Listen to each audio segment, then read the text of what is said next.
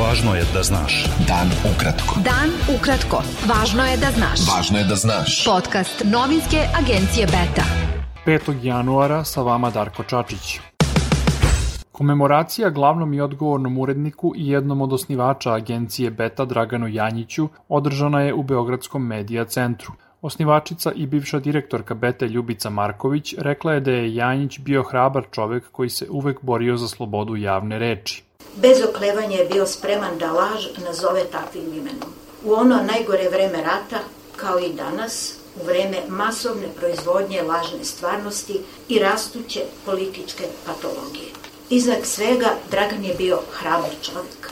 Jedan od prvih ko se glasno suprotstavio najezdi ratno-huškačke propagande i pogroma normalnih ljudi u Tanjugu, koji se raspadao, bio je inicijator stvaranja nezavisnog udruženja sindikata novinara, postao jedan od osnivača nezavisnog udruženja novinara i novinske agencije Beta. Nekadašnji predsednik Nezavisnog udruženja novinara Srbije, Vukašin Obradović, naveo je da je Janjić bio lišen bilo kakve ostrašćenosti i jedan od stubova NUNS-a.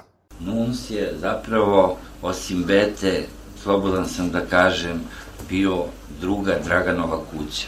Uvijek je bio tu da pomogne, posavetuje, da se konkretno angažuje. Za Dragana NUNS nije bio samo novinarska organizacija, više je to bila ideja o jednom drugačijem novinarstvu, lišenom političke privrženosti, usmerenom ka stvaranju novinara kao kontrolora društvenih kretanja uz naravno poštovanje svih profesionalnih standarda.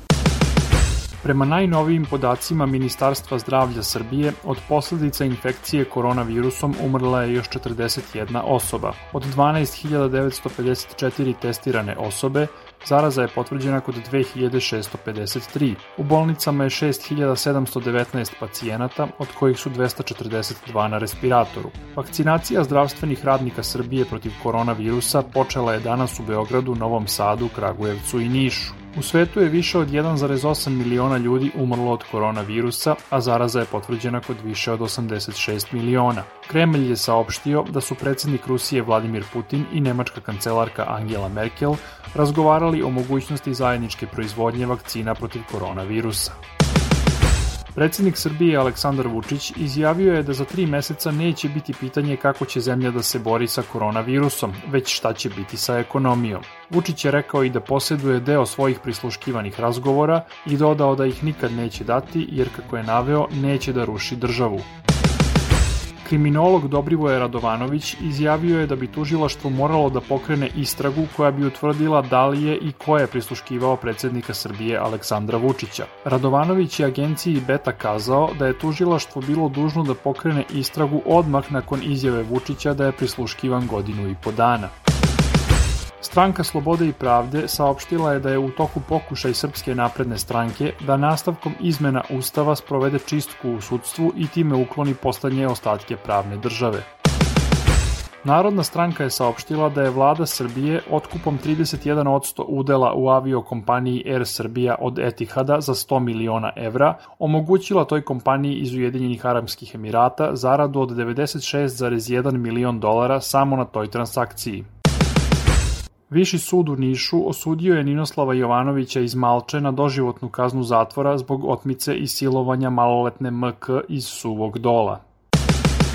Manji broj građana Niša protestovao je na centralnom gradskom trgu, ogorčen sinoćnom saobraćajnom nesrećom kada je vozač automobilom usmrtio devojčicu i muškarca na trotoaru. Beta.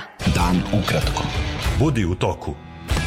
Predsedavajući predsjedništva Bosne i Hercegovine Milorad Dodik izašao je posle 25 dana iz bolnice, gde je lečen od zaraze koronavirusom. Komentarišući izjavu lidera stranke Demokratske akcije Bakira Izetbegovića da će u Bosni i Hercegovini nestati entiteti i kantoni, Dodik je rekao da će pre nestati Bosna i Hercegovina nego što će biti ukinuta Republika Srpska. Evropska unija je saopštila da će udvostručiti napore da sačuva nuklearni sporazum sa Iranom, iako je optužila Teheran da je dodatnim obogaćivanjem uranijuma ozbiljno prekršio obaveze koje je preuzeo tim sporazumom iz 2015. godine.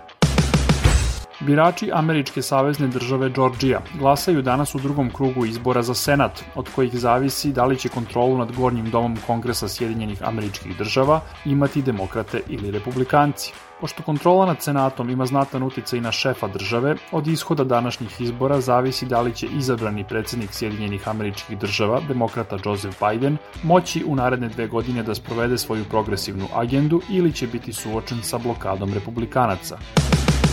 Bilo je to sve za danas. Sa vama je bio Darko Čačić, slušajte nas i sutra. Pratite nas na portalu beta.rs I društvenim mrežama. Važno je da znaš. Dan ukratko. Podcast novinske agencije Beta.